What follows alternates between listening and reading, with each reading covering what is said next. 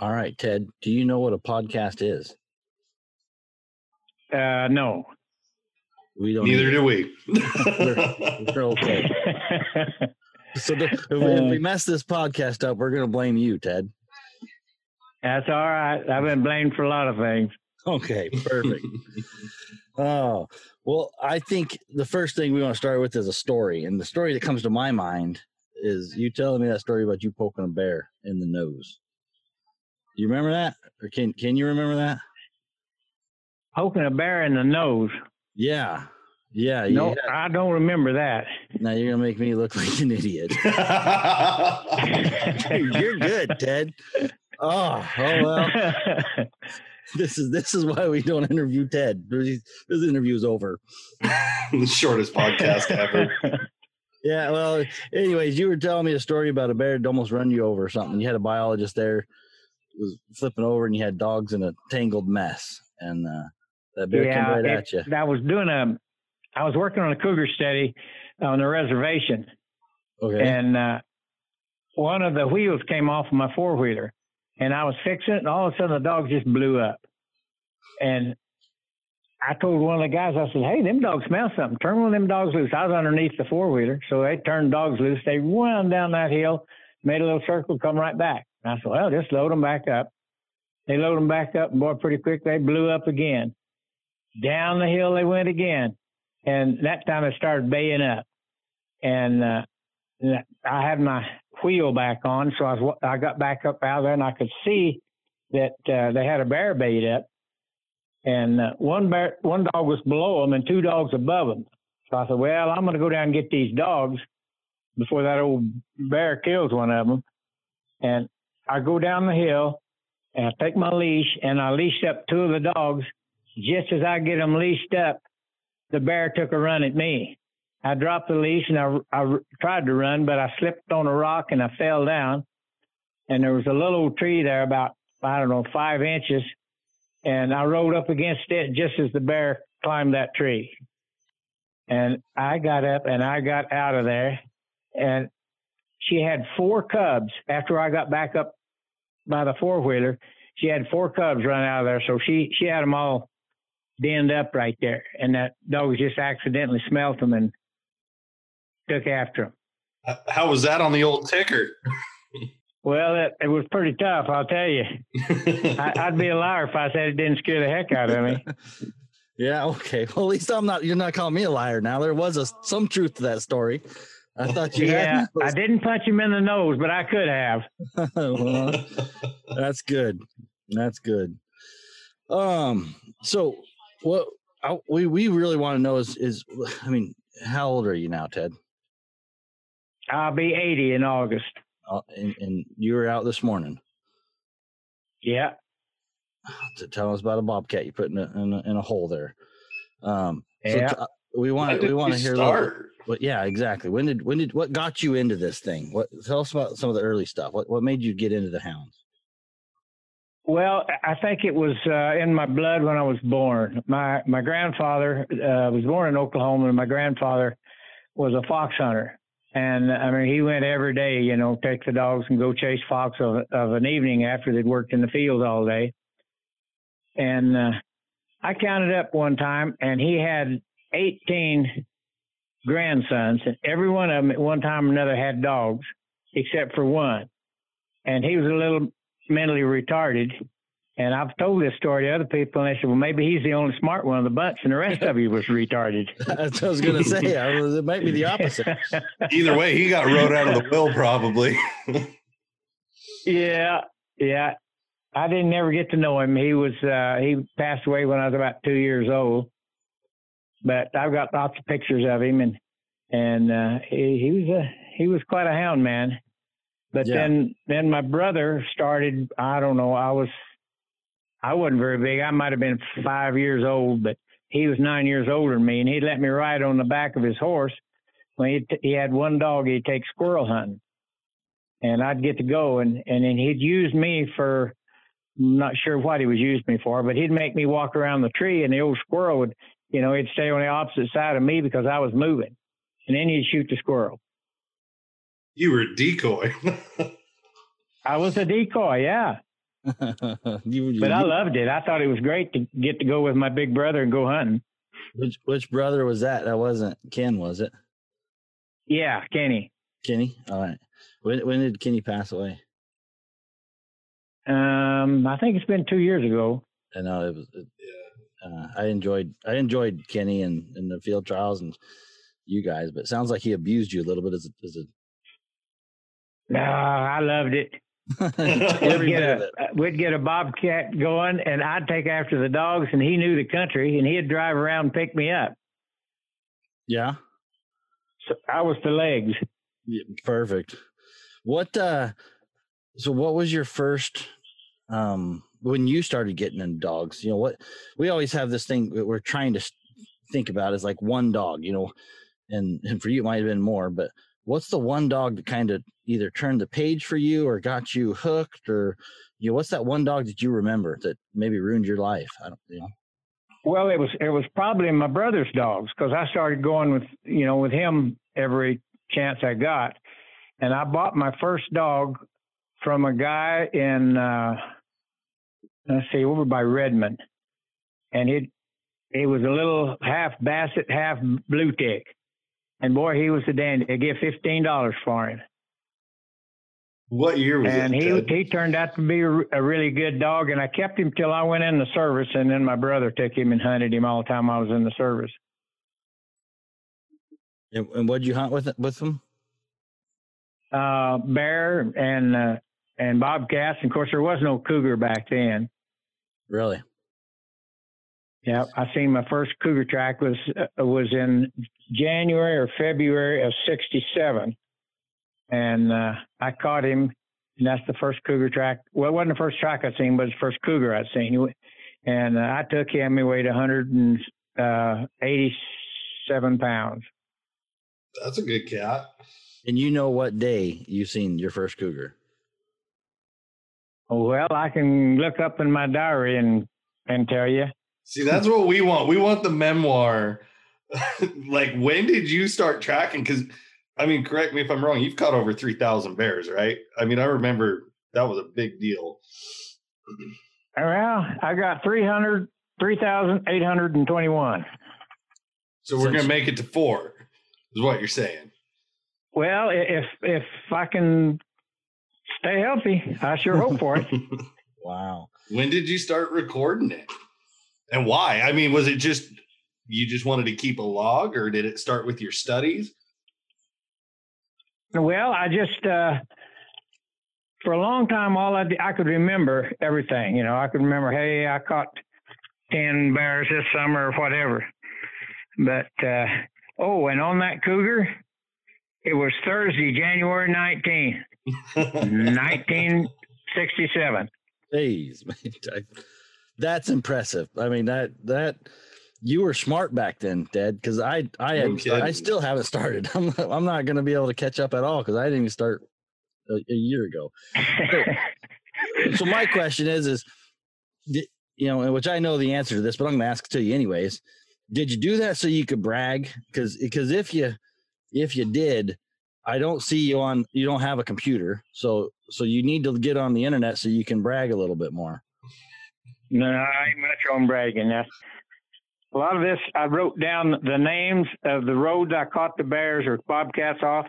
And if I got up somewhere and think, man, I'm going hunting, where am I going to, in the wintertime, where am I going to go bobcat hunting? I'd look through this book and I'd go down through it right quick. Oh, yeah, that was a good spot. I'm going to go there this morning. So it was kind of a reference. And that's what just you keep it a log so you kind of keep track of different game and where you seen it. Yeah. Huh? Yeah. And then when I started working with the Fish and Wildlife, I just started keeping records of we'd collar a bear or a cougar or whatever. And then I would know right where we collared it at and what number it was and the date that we collared it. I got a good idea, Jason. Yeah. I think if Ted will let us reproduce that book, we could probably sell it pretty handily over in his area. Yeah, right. Top dollar. What do you think about that, Ted? Will you give all your secret spots away? Well, my girlfriend told me to be real careful about this interview because she's going to do a book about me. Don't let your fame get out of there. All right, perfect. Yeah. That is impressive. Do you keep? Is it one book for both cats? It's an encyclopedia series. It sounds like one side's bear and the other side's bobcats and cougars. And which one do you fill up first? The bear one. Is it? I'm looking at one right now that was. I got one here from last year. It's got 139 bears on it. Jeez. And I had to staple another piece of paper to it to write them all down. Life's rough. Let me add to my catch rate here. Yeah, exactly. I got to put another piece of paper in my book. Right. I only got one piece of paper. It's like it's a little one of these little note cards, about that big is what mine's going to be. You can't see that, Ted. That's a Post-it note. Oh, this is an old one of those old books from the hospital where it's probably it's over a foot long, and I'd split it down the middle and I'd fill up both sides, and then I had to staple another one in. But I got one here. I got two of them stapled in, and I caught 169 that year. I had 2 years. I caught 169. Yeah, that was the one thing I remember whenever I was over there visiting with you a couple of years ago, and that book. It's just impressive that and I'm sure there's other guys out there that do it, but I don't know how many could go back to their first. Well, see, I started it when I was in high school, because I could remember everything I got. Yeah. And so when I moved over here, I started just writing down how many I'd caught that year. Right. And that was, that looks like it's about 95. What do you mean 95? That's whenever I just wrote down the number of bears I caught and the number of bobcats and cougars I caught that year. Yeah. But after 96, then I started writing everything down. Okay. Yeah, that's impressive. So, so how did you get, back in the day, if you've been doing this since you're teenagers, I mean, how was it that you were getting dogs back then? What, Boy, it was almost impossible. If we heard of anybody in the country that had a hound, my brother and I would go and try to buy it from them. Didn't matter who. Huh? Didn't know. It didn't. You didn't look for bloodlines. You didn't look for nothing. Just a hound dog. And I bought one from a guy that got him out of the dog pound. I gave him $25 for him, and that's kind of what I started out with when I got out of the service. Just a dog from the pound. Dog from the pound. And he was the first bobcat I had him in on. I don't even know if he run it or not, but he was really bad gun shy. But he come around, and I caught lots of bobcats with him.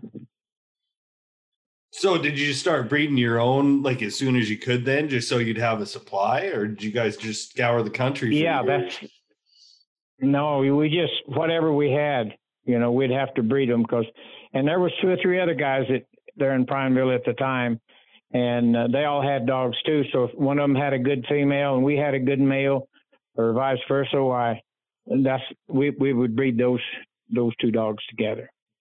Have you learned anything, or do you do things differently now than you did back then? Well, I thought I was a lot smarter than everybody else around there anyway, of course, 16, 17 years old.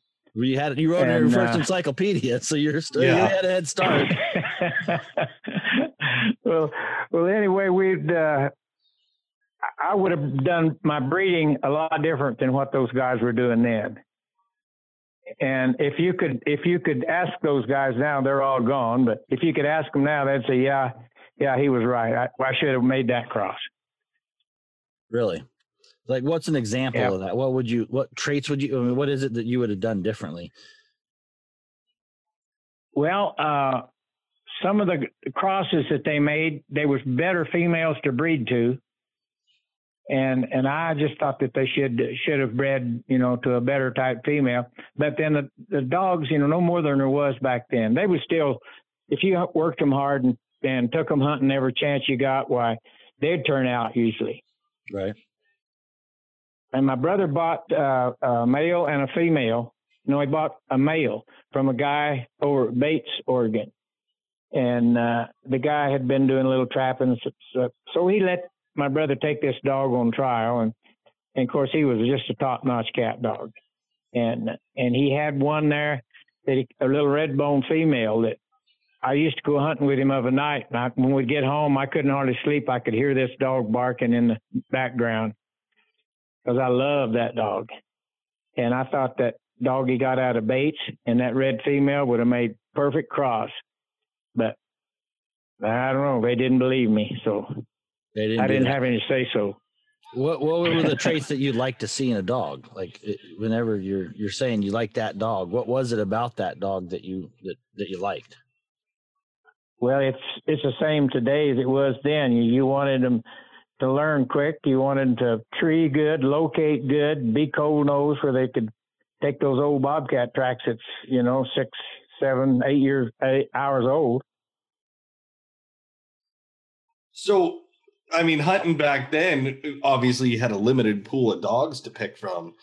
I mean, were you guys hunting, like waiting for winter and the snow flying, or like were they rig dogs back then? I mean, how were you hunting them since they were so sparse? Okay, I'll tell you who the rig dog was.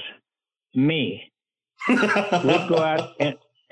go out in the mountains and drag a bush, behind the pickup when it was summertime and in the dust. And the Just next morning we'd go back and I'd ride on the hood of the pickup and look for bear tracks. Well, that's a pretty good deal. You didn't even strike. No dogs to strike it. No. Our dogs was road dogs only. And we kept thinking, boy, if we could just find something before we had to road them for 15 miles, we'd have a better chance of catching it. So we tried that, and hey, it worked. So, like, how long was it before you had an actual rig dog and you could sit in the pickup? I'm going to say it was about 1972 or 3. I bought a little registered red bone from a guy in California, O.W. Hill. And one day I was just kind of driving along real slow, and I didn't have anything. I just had an open pickup in the back. And I had another dog there that was about 3 years old. And all of a sudden, them two dogs stood up and just had a fit. And I thought, shoot, I bet they smell a bear. And I turned them loose, and yeah, we caught a bear. And that little red bone female was only a year old, but she was a top strike dog for the rest of her life. Really? And that was did you write that in your book? Just the one between my ears. That's the only one, huh? Well, that was and that was the first time you struck one off the truck, and then after that, it just gradually got better. That was out of the back. Well, they just naturally got better because they'd, whenever she'd bark, they'd start barking whether they smelled it or not, and pretty quick then you could tell that they was actually smelling that. And I had an old dog that I'd bought in about a little bit before that, and he was a renegade. That he'd been turned loose. I think he was like 3 years old, and he'd run loose his whole life out in the edge of the sagebrush. So he was bad to run coyotes and deer, but I finally bred him to that little red bone female, and I got a big old male out of that cross, which probably is the best dog I've ever owned. But I've had so many good ones through the years, it's hard to compare them. But Why would you say that was the best dog you ever owned? Real quick. Stamina. I ran a bobcat one day for 8 hours and 25 minutes. Mm-hmm. I timed it when I turned loose on the cold track. And I had a photographer with me that was wanting bobcat pictures. But that's a long time for a dog to run. Yes. And basically he was jumped that whole time. He didn't run him very far till he jumped him. So she turned out to be like real foundation stock and like from then on, was the rigging something that was pretty dominant Yes, and passed yes, on? that's true. And then later on, I bought a dog from Mark Moncrief, a pup, and it had a lot of that Woods Creek loose Bruce blood in it. Mm-hmm. And he had a female, but she had bad kidneys, and that was a trait. They inbred those dogs so much that they had bad kidneys, or there was something the matter with them. But oh my gosh, he was a good dog, and he was probably just as good a dog as that red dog I was telling you about. But when he was 5 years old, he died from kidney failure. So that was one of those inbred traits. Yeah. Is that, in your opinion, does that seem to be, have you seen a lot of, how many litters of puppies do you think you've had over the years? Oh my gosh. I don't know, but sometimes it was just all I had at the time.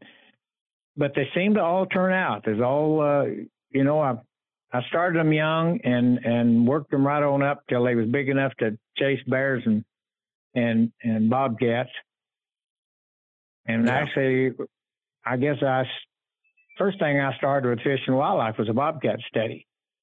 And, the Oregon State Hound Club talked the Fish and Wildlife into taking putting the bobcats on the fur list, and, along with the beavers and everything like that, and make the bears and the cougars a game animal.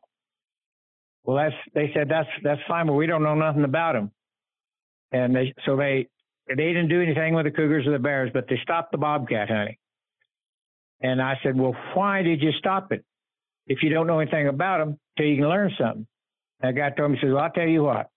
This was one of the commissioners. He says, you take your biologist out and you show him bobcat tracks, and we will reopen the bobcat season. I said, fair enough.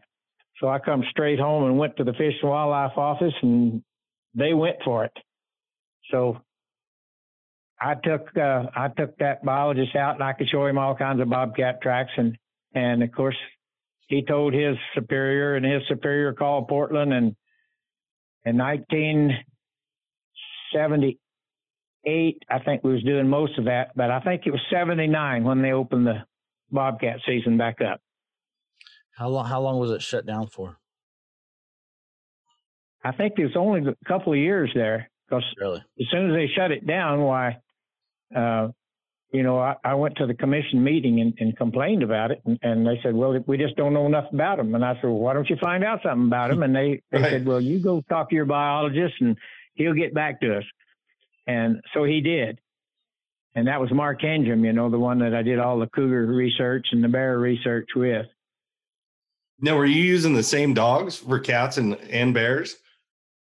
Yes. And they did real well on both. If I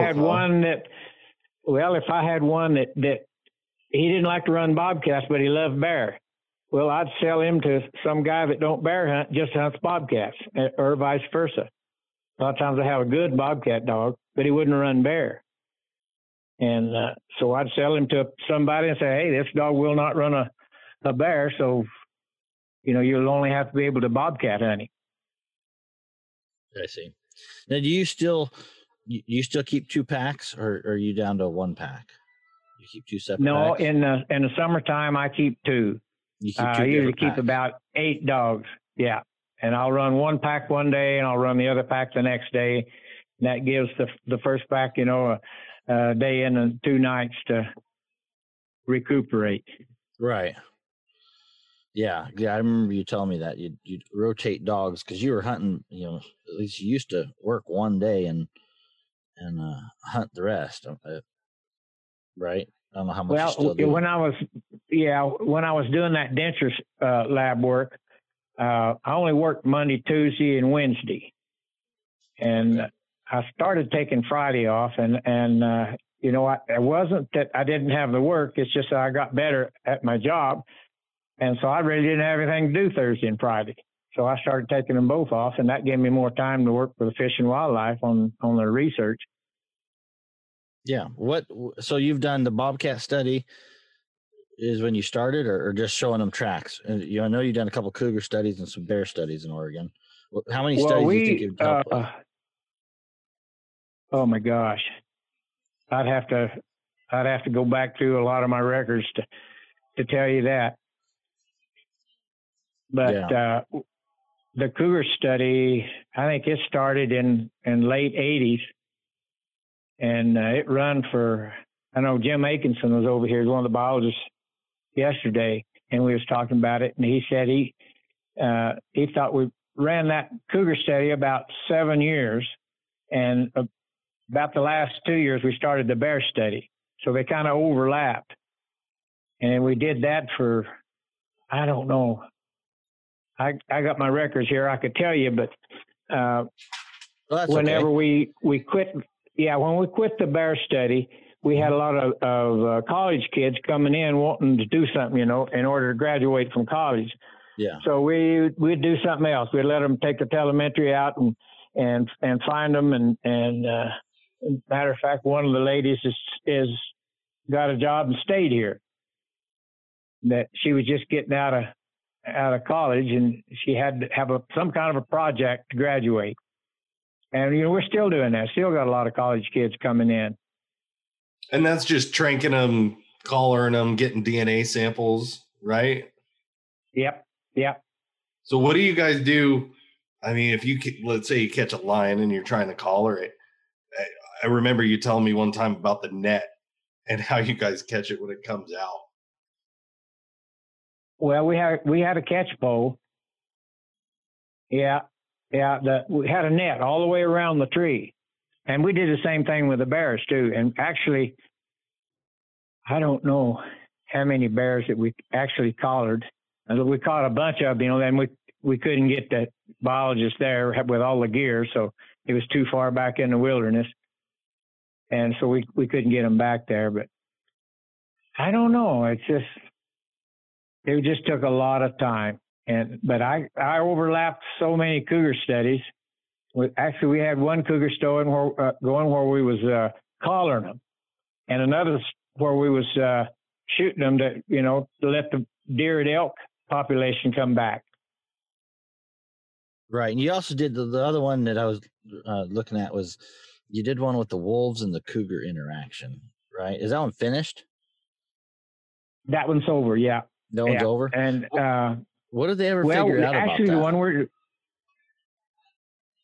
they figured that the cougars was probably doing a little bit better, but the population was going down so fast. I don't know how they come up with that, but that was the outcome.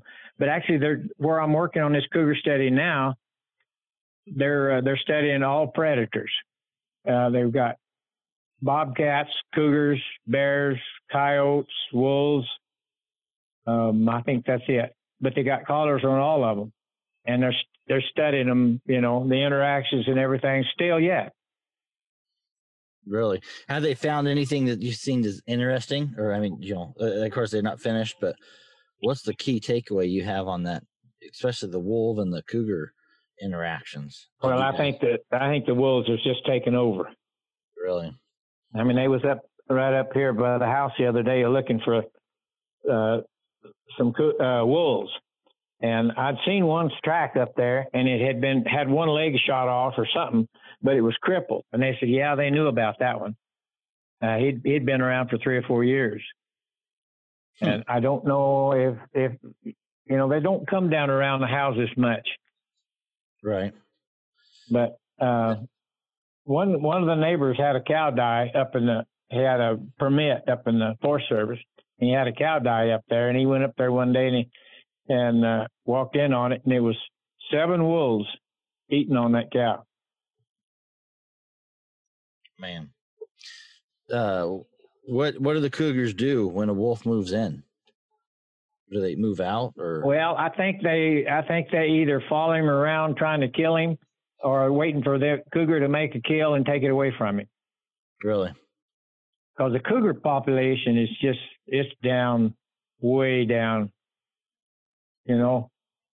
We had I think we had 29 cougars collared in Catherine Creek.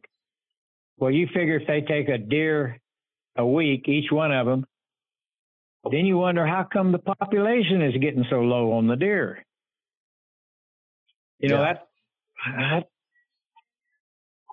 It probably doesn't help when the wolves chase off the cougar, and it's got to go make another kill. Yeah, and they're not like the cougars. Cougars will make a kill, eat off of it, and then go off and lay down someplace. Mm-hmm. And the wolves stay right there till it's all gone. Really? Just pick it clean. Yeah. Yep. Bones and all, boy. They don't hardly leave anything. We've started seeing some tracks in our area, and I know Jason has them down there now in Southern Oregon. For us that's never dealt with them, it's a scary deal. I mean, you see those tracks, and it's no joke. Yeah, it changed a lot of things. I mean, I've stopped hunting certain areas just because of it.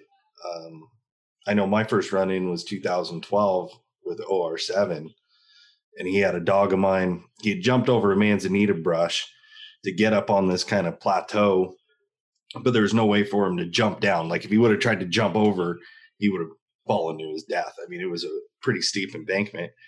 And my buddy and I hiked in there over the course of 2 days, trying to find a way to get him out, rappel over the edge, and we just could never get to him. And we walked in the next morning, and here's wolf tracks just pacing the whole area. And some guys that are part of the Cattlemen's Association, some ranchers down there, they had seen him and told us about it. And ever since that day, I mean, it seems like that was the foothold for the Southern Oregon stuff. And, now, heck, I've had him walk right by my buddy's pickup and sit him, watch his dog's tree. It's a whole different element, and it's not a whole lot of fun. Well, I've talked to 3 different guys that says, they're still turning them loose. The environmentalists that, they know that eventually it's going to stop all hunting, if we've got wolves. And some of them are going to Canada, buying those wolves, bringing them back, and they usually bring them back in the pairs.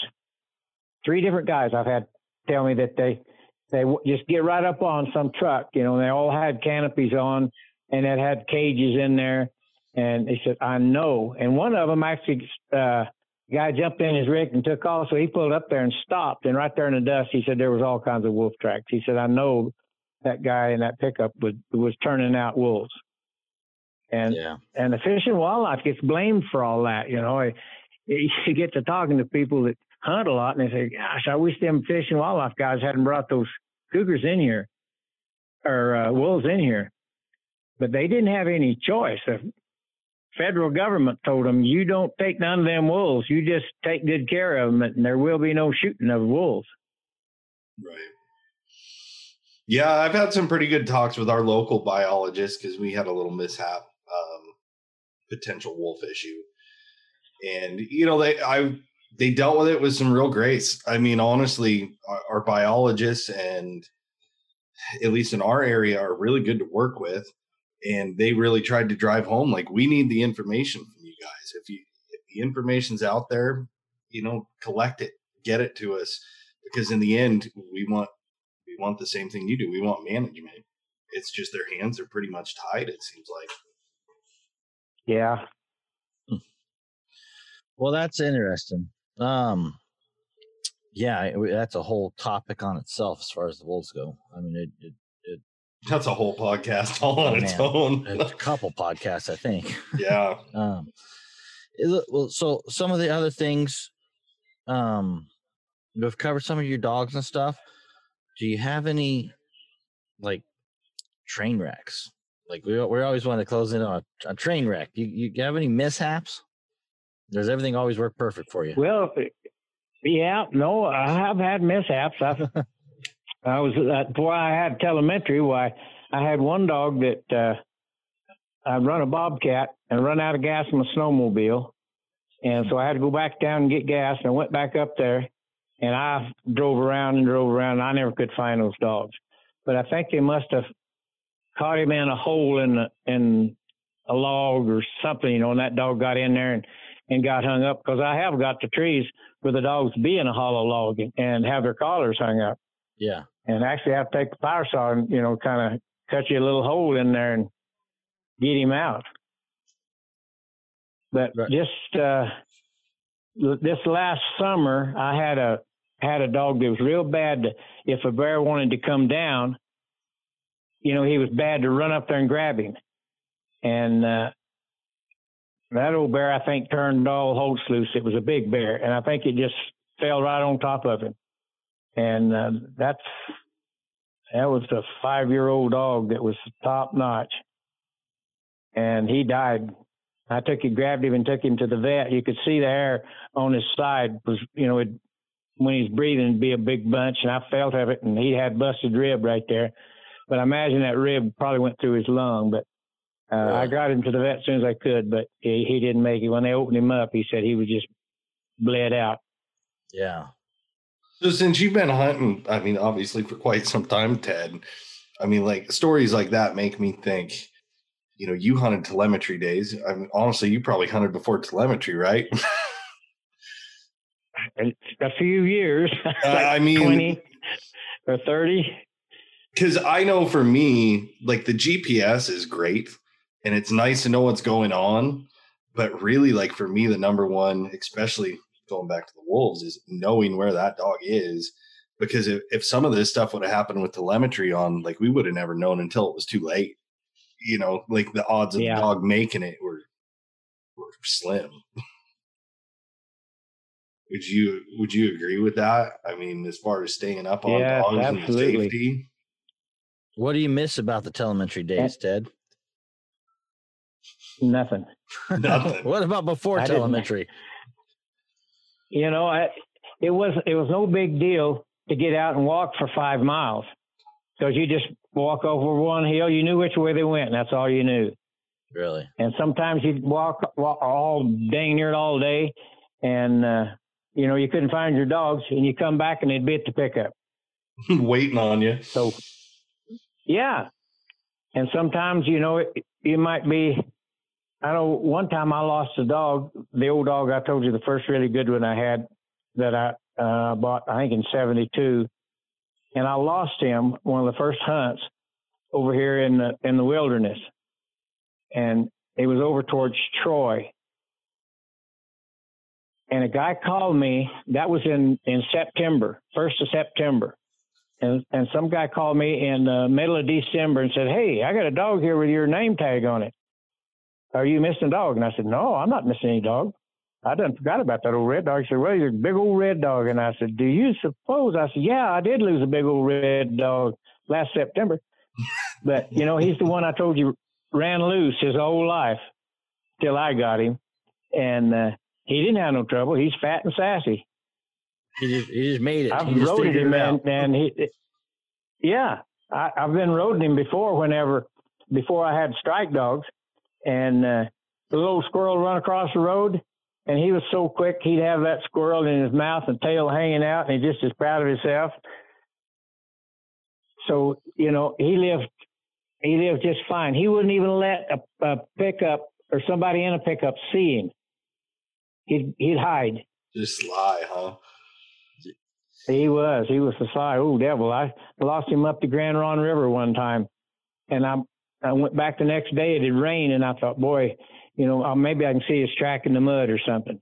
Mm-hmm. And I'm going along, and there's a deer that's all hung up in the fence, and something been eaten on it. Well, coyotes have got him. And big red one. It was right beside a big, huge. Yeah, it was right beside a big, huge meadow. So I went on up the road about a quarter of a mile, and here's this dog track coming down the road. And I thought, I'll bet you that old devil's the one that's chewing on that dead deer. So I went back to it, and I started calling him. He was out there about 100 yards. He raised up out of that weed, and here he come. He recognized my pickup and me, and he was tickled to get to come home, but he wasn't fixing to let nobody see him. That's funny. So that's pretty sly. Yeah. So what do you think? I mean, going back to those dogs that beat you to the truck, because I think a lot of us have that story if you hunted before GPS. I have a theory, and I kind of like to hear your thoughts on it, but the homing ability of a dog. I mean, like I used to have dogs that they would be within 50 feet of where I dumped them off if they weren't under the tree. And it didn't matter if it was a day, 4 hours. I mean, they could just home. And it seems like now we've got that Garmin, so we're sitting there looking at it, and if we can't get it rolling, we just call them back. And I think that over time, I don't know if we're just not allowing those dogs to do it, or if it's been bred out of them because it's a real selective trait. But I haven't had a dog like that in quite some time that has that precise homing ability. What do you think? I have one, Jason. Just before Ted answers that, it'll be Yeah. where I am. They'll be at a tree, and they'll be like 5 miles, and that dog will turn around and go back. And I cannot get. I'll be trying to cut it off on roads, and if it beats me to the road, it crosses the road. I mean, Right. not all of my dogs, but I got one that is. I mean, it's annoying, to be honest with you. Whenever you're trying to pick it up. But 10 years ago, was it annoying, or was it nice to go back and pick up a dog and not have to worry? Ted, that's where Ted comes in. Ted, tell me about it. Well, I can tell you one instance. My brother would always leave his coat, where we turned loose. And matter of fact, he was off of a highway, but he'd throw his coat down there, and the old dogs would always come back and be laying there the next morning. And so one morning he went up there to get his dog, and somebody had shot his dog and stole his coat. That's a rough day. Well, That's a rough day. That was a really super good dog, too. Really? Well, that kind of kills the podcast, Ted. Yeah, we just might as well end it now. Jeez. And you got a happy story you can tell us? I'm going to be crying tonight. That's not. What do we got for a good? Well, that was a long time ago. Yeah. So do you? Well, going back to Jason's question. So, how does GPS change? Has it changed the way you hunt or anything? I mean, not as much as you would think, because I still like to listen to the dogs, and I've been hunting with other guys, that had the GPS, and they'd be looking at the GPS all day and sitting in the pickup instead of getting out and listening to the dogs. But I do that too. I watch that, whatever you call it, buddy, on my dash of my pickup. I watch that a lot because it's kind of like a big map, and I don't see all that great anymore. And I know the country, I've walked every inch of it, so I know it all well, and I know exactly where they're treed at, if they tree, and how close I can drive to them. Right. Yeah, I always tell guys when they're first starting out is, get used to that Garmin, play with it, the GPS, but then put it away and listen to, don't forget why we're out there. We're out there to listen to the dogs. And, yeah. And that's right. I think a lot of that has been lost. And it is a sad deal because, yes, it's a great tool for us, but at the same time, I mean, how many guys would still be hunting without it? Or I remember asking people, who's that big ball mouth, or, who's that roll chop dog? Well, so-and-so's out front. And it's kind of a sad deal because I think that there's been a lot of that personal connection with the dog during that race, that they're just relying on the equipment instead of really focusing, getting to know the game, getting to know the dogs, vocalizations. I don't know. I remember sitting at a UK, or it was an AKC judging seminar or something like that. And some guy basically called me a liar because I told him I could tell any of my dogs by how they barked. And, we all know that's the truth. I mean, that's why we do what we do. We can call them. We know what they're doing.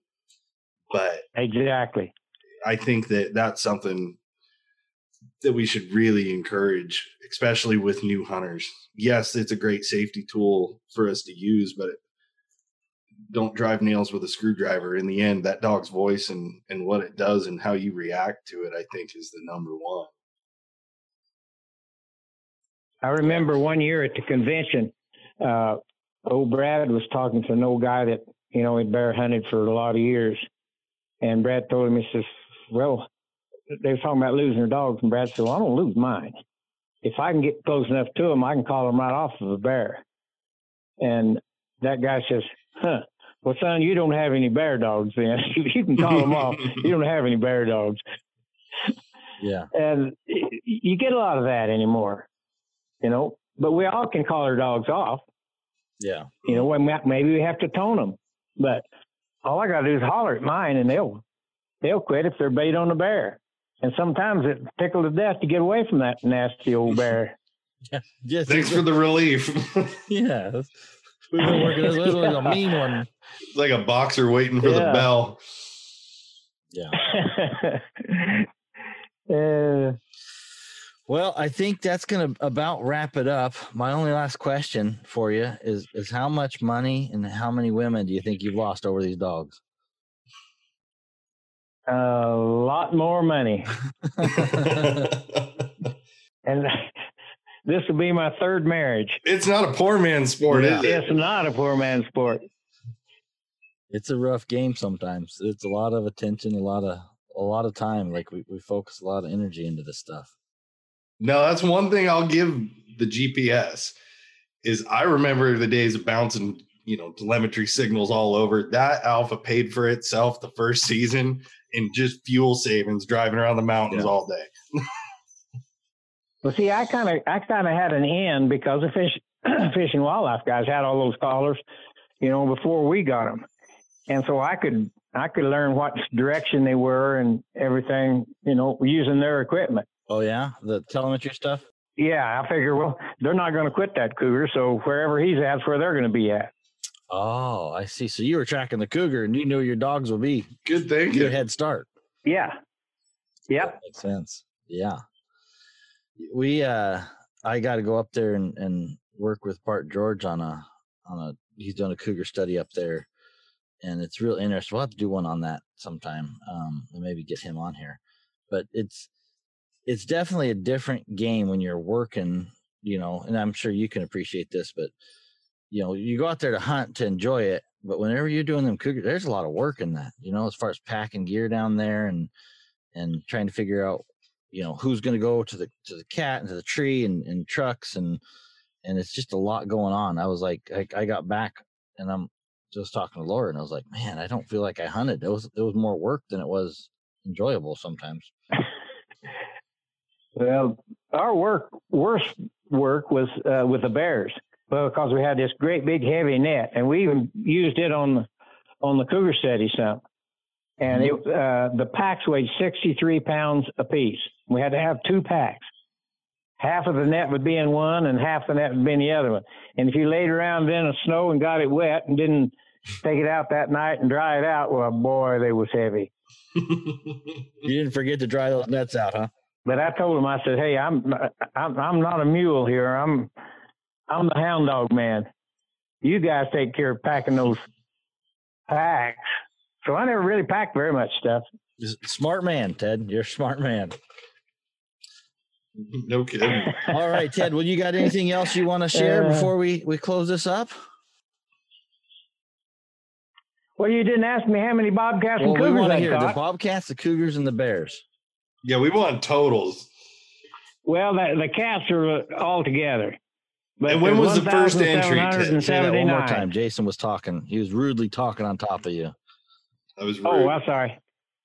Okay, it's 1,779 bobcats and cougars. Really? And how many bears?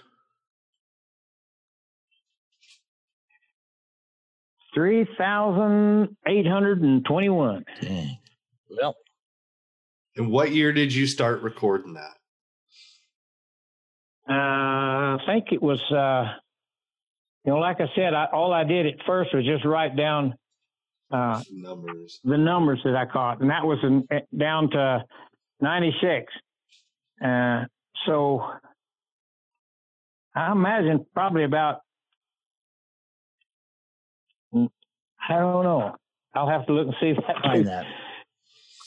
Well, that's interesting. We can do that on round 2. I'm sure it was. Okay, 76 and 77 is the first time I wrote down bears and bobcats. And I can't even do the math. And I was born in 78, so that's 40 years. 77 and 78, I caught. I wasn't even born, Ted. I wasn't even born, and you were writing stuff down in the book. Yeah. Oh, that's impressive, Ted. That's impressive. All right, Ted. Well, we're going to wrap this up. Well, and go ahead and give us your last word. Okay. There. Encouragement to those younger guys. Stay away from it. You don't have to lose near as many women. You can keep a girlfriend if you don't get the dogs. Awesome. Have a good one.